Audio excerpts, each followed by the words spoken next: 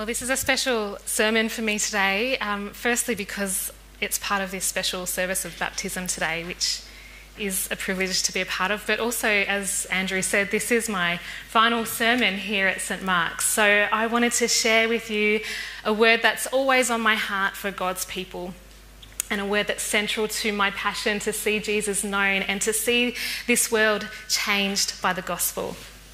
And I think this word fits in really well to our series in Ecclesiastes that we've been looking at in the last couple of weeks, as we consider the question of what's really meaningful in life. What of eternal value are we actually pursuing, and what legacy of ours, if any, is going to last for generations? You might remember, if you were here a couple of weeks ago, we reflected about these questions, and Andrew, we kind of had that time of just thinking about that more deeply for ourselves, and my thoughts went immediately to passing on the treasure of Jesus Christ, especially passing it on to my children and to others that God puts in my life, with the hope that they too will pass it on, and that they too will pass it on, and so on and so on. There's eternal value in passing on the treasure of the gospel to others. To being disciples who make disciples who make disciples. In the reading we just heard, the Apostle Paul calls the gospel a treasure of the gospel of the glory of God in Jesus Christ, and it's living in you. This is our greatest treasure. This is the greatest gift that God has entrusted to us. Do you know how great this treasure is? Do you know how great a treasure has been given to you? Back when I was a young adult, I was super passionate about making the world a better place and about wanting to make a difference in this world. So I studied to become a social worker because I wanted to learn how to help change people's situations and their lives, and I wanted to learn how to reduce inequality and injustice and poverty and suffering. And as I worked in this field, I began to see that the changes that we were able to make, if any, were surface level changes. It was like putting band-aids on to really deep wounds and really infected wounds, and the band-aid wasn't enough. What needed changing was at a much deeper level. So while working in that field, I started going to Bible college for evening classes, and although I'd been a Christian for a long time, I began to realise that the good news of Jesus was way more powerful than I had thought. That the good news of Jesus was actually the only thing that could affect change at that deeper level, at the level of the heart. That the good news of Jesus is what brings true and lasting change and transformation in people's lives. And when Jesus is experienced by groups of people and communities, that change translates into change on the mass scale, to social change and to world change. The gospel of Jesus Christ isn't only about people coming into forgiveness and grace and a relationship with God, although these things are absolutely awesome, but it's also about what we're saved for. Being saved so that we can then be a part of God's work to save and change the world, so that we can experience the fullness of joy and the life-fulfilling privilege of giving other people the greatest gift of the love of God in Jesus.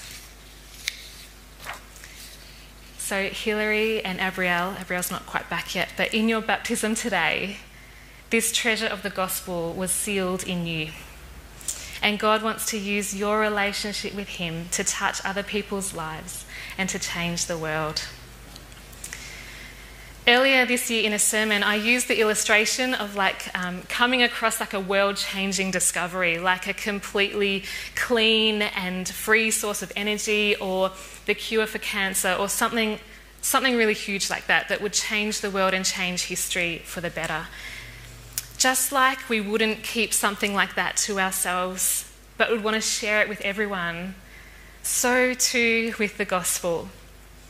It's a world-changing message that we should want to share. We've been entrusted with a world-changing, world-saving treasure. We can't keep it to ourselves. We've got to pass it on. Nicky Gumbel says, the greatest service that one can render another is to bring them to Jesus. So this means then that we are meant to be disciples who make disciples, not disciples who hide the treasure and don't want to share it with anyone. It means being people who are becoming like Jesus, not just so that you can be a better person, although this is awesome, but so that you can be a vessel of Jesus' glory in the world, displaying and demonstrating his love and wisdom and grace and hope and glory so others can see Jesus. So when I talk about being disciple makers, you might think, oh, okay then, I can pass on God's stuff to other Christians that might be younger in their faith or not as far along in their spiritual journey. And yes, of course this statement is true. You should absolutely be doing this. But when does discipleship start? Does it start once people believe in Jesus or before? It starts before, doesn't it? It starts when someone begins wondering, is there more to life than this? It starts when people start thinking about whether their decisions actually have brought about any good in their lives or others. It starts when people start wondering why our emotions and relationships matter so much and why we yearn for fulfillment and purpose if we're supposedly just physical beings. So if discipleship starts before people become believers of Jesus, being disciples who make disciples includes sharing our treasure with those who are not yet Christians and helping people who don't yet know Jesus come to know him. And I reckon I know what you're thinking, and I often hear people expressing this statement, I'm not an evangelist, it's not my gifting. And I get it. I used to say the same thing and it used to totally scare me. Yet while that might be the case, we're not all gifted as evangelists. We are all still called to go and make disciples, to go and make followers of Jesus. We are all still called to always be prepared to give an answer for the hope that we have, as we just read. We are all still called to be salt and light in the world. We are all still called to show forth the treasure of the gospel through these clay jars of our broken lives and our fumbling words. In one of our recent Alpha sessions, they told the story of Albert McMakin, and I'm just going to show you this little clip. Hopefully this little clip will work. Are you going to do it, Finn? And hopefully there's sound behind it too.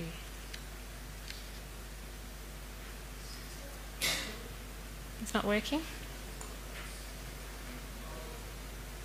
I just changed it. No? Okay, I'll tell the story. It's easier watching something than to listen to me, I reckon. But anyway, so there was this guy, Albert McMakin, and he became a Christian through something happening in their town. He was a farmer, just an ordinary bloke. And he received the gospel and gave his life to Christ, and he started inviting his friends and loading people up on the back of the truck to go to church.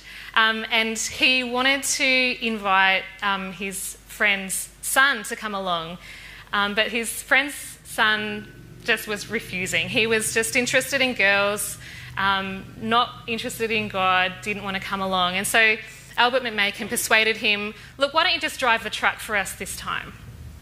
And so this young man decided, okay, I'll drive the truck for you. And He went there and he decided, okay, well, I'll go in and hear what he's got to say. And in the words of this person, he said he was spellbound when he heard the preacher talking about Christ. And so he kept going back with Albert McMakin over a few weeks. And I think, I'm not sure how many times he went, but he did eventually come to the front of the church, kneel down and give his life to Christ. That person was Billy Graham. And he went on, most of you know what Billy Graham's legacy was. He went on to preach to millions of people around the world. He had a radio broadcast that shared the gospel with apparently over half the world's population through TV and radio. He was this incredible evangelist, right? God did amazing things through Albert McMakin, through Billy Graham. We're not all Billy Grahams, but we can all be like Albert McMakin and invite a friend along. We can all be like Albert McMakin and share our faith with a friend and help bring our friends to Jesus. He didn't know the impact that his invitation would have around the world. And it's the same when we share Jesus with others. We don't know what God is going to do with that and the impact that that might have. So if we can accept that God has entrusted the treasure of the gospel to us to pass it on to others, what are our other reasons for hesitating? I think a big one is that we don't believe in ourselves. We don't believe that we've got the skill or the ability to be able to share our story or to talk about Christianity with others. Maybe we're not sure how to explain the gospel. Maybe we think we're not mature enough as Christians. Maybe we doubt that what we've got to share is relevant for others. So in other words, we kind of think we're completely inept. We don't believe that it's possible that we could lead someone to know Jesus. And I reckon the greatest hindrance to our effectiveness in evangelism isn't other people's unbelief, but our own. Let me say that again. The greatest hindrance to our effectiveness in evangelism isn't other people's unbelief, but our own. And this unbelief spirals into doubt and then into fear. But what are we afraid of? Losing face? Losing friends? Yes, those things are possible. But I think if we are authentic in who we are, and authentic as people who believe in Jesus, won't we gain a greater respect for being true to our faith and true to ourselves rather than embarrassed by it? In our reading from 1 Peter, the Apostle Peter says this: "Don't fear them, don't be frightened, but in your hearts revere Christ as Lord. Always be prepared to give an answer to everyone who asks you to give the reason for the hope that you have, but do this with gentleness and respect, keeping a clear conscience." Don't be frightened, but revere Christ as Lord. Robert J. Morgan, he's a Christian author and teacher, he says that the essence of fear is the sin of forgetfulness. Forgetting the fathomless omnipotence of the Lord Jesus Christ and his truth. Have we forgotten the fathomless power of the Lord Jesus Christ? Have we forgotten the power of his truth? Have we forgotten the fathomless power of the gospel, which is the power of God to save? When we let our hesitancies and our inadequacies and our doubts and our fears stop us from passing on the treasure of the gospel, when we make it about ourselves, we're effectively minimizing the power and the light of God within us. Why did God choose you? I'll go back to that, sorry. Why did God choose you? Why did God choose to save you? Was it because of something you did? No. It was all his grace. It was all his initiative out of his love for you. So why don't we then continue in that grace? Why do we now make it about ourselves? Why do our inadequacies and our brokenness now become bigger than his grace? We read in our reading from 2 Corinthians today, he has chosen to shine in your hearts. He has chosen out of his mercy towards you to give you the light of the knowledge of God's glory displayed in the face of Christ. He has chosen to place within you, one like a jar of clay, the treasure of his all-surpassing power. Why? To show himself, to show his glory through you, to be glorified even through the cracks of your brokenness and ordinariness. So friends, stop worrying about yourself. Stop saying to yourself, I can't possibly do that. And start believing in God's grace to work through you. Start believing that God's chosen you, entrusted you, and called you to pass on that treasure of his glory in Jesus Christ. Our other big area of unbelief is that we don't believe in the efficacy of the gospel, the power of the gospel to effect change. We think that the words that we share with others about God, about Jesus, about forgiveness, about healing and life in him, we think they're ineffective, that they will just fall to the ground and be lost. Maybe we've had those experiences where we've tried to bring an encouragement or try to share a bit about who Jesus is with someone and it's gone nowhere. Maybe we've been so discouraged that we don't even try anymore. But God doesn't want us to minimise his capacity to work through our words, especially when the words we speak, which are about Jesus. Listen to this from Isaiah 55, verses 10 and 11. I love this. Just as rain and snow descend from the skies and don't go back until they've watered the earth, doing their work of making things grow and blossom, producing seed for farmers and food for the hungry, so will the words that come out of my mouth not come back empty-handed. They'll do the work I sent them to do. They'll complete the assignment I gave them.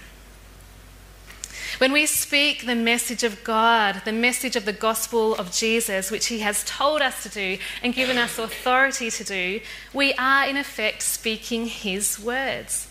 And those words will not return to him empty or void. They will not be for nothing, but will accomplish his will and purpose. Now, of course, I'm not talking about Bible bashing. The way that we share it is just as important. Peter tells us to share our hope with sensitivity and gentleness and respect. But sometimes the pendulum, it swings too far, where it becomes more about demonstrating the gospel through the way we live our lives, but never actually about sharing it with our words. But God uses our words as we tell others about him. They are the power of God to save. When I came to realise this years ago, it was incredibly releasing. My confidence was no longer in my words or myself or how I'm going to do this, but in God's complete and perfect capacity to do the work he needed to do through his gospel. And knowing this empowered me to try it with far less fear. I remember soon after that realisation, I was praying for a friend and I felt God prompt me to ask them if they wanted to catch up for a coffee. This friend wasn't a Christian and she was going through actually some really tough mental health challenges, and I wanted to just catch up with her and encourage her. I wanted to give her a little New Testament Bible and I wanted to just listen to her. And due to some pretty intensive treatment that she was receiving at the time, she wasn't actually able to come out and catch up with me. She just wasn't in the headspace at the time, in that season of her life. So I ended up writing her a letter and sending her the Bible. And I didn't hear a reply, and we haven't actually connected really ever since.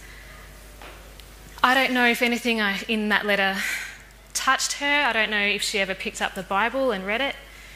I don't know what's happened. And I remember at that time, I just felt fairly disappointed. I felt like, God, you told me to do this. I stepped out in faith. Didn't kind of go anywhere. Sometime later again, I was praying for another friend, and God again prompted me, why don't you go and ask that friend, Viv, if she wants to catch up with you for lunch every week for, 10 weeks, and why don't you ask her if she wants to read the Bible with you? Now, that was a big stretch for me. Even for me, yes, even for me, it was a big stretch.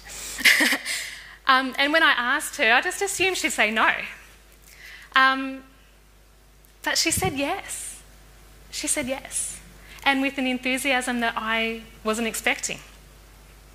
So we caught up, and I admit I felt awkward that first time at the cafe in the city when we opened up the Gospel of Mark and started reading it out loud together. I felt awkward. It was a bit weird.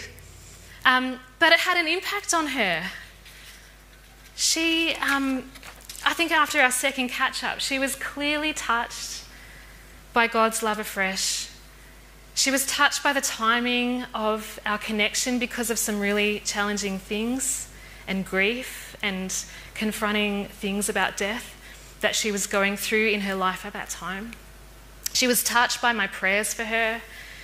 And through our 10 weeks or so of catching up, her faith and her connection with Jesus was rekindled. And I was so encouraged. So if you've had discouraging encounters, don't give up. There could be an encouraging encounter just on the horizon. Don't give up. And never think that those words that you've spoken will be for nothing. Because we might never know the impact of our words. We might never see the change. We might never know that one day, in a time of that person's greatest need, those words of hope might be right there at the front of that person's mind. That one day those words might help bring that person to faith. Friends, our confidence isn't in ourselves, but in God and the efficacy, the power of his message to change people's hearts and lives. Our confidence is in Jesus and in his world-changing message. So my prayer for you is that you will be people who are not ashamed of the gospel because it is the power of God for salvation. May you be people who realise the worth of this treasure that he's entrusted to you. Jars of clay that you are. The treasure he's placed in you is to share. So I'm going to leave you with this question. Who are you passing on this treasure to? May God work in those relationships with those people and give you the confidence to share your treasure with them. Amen.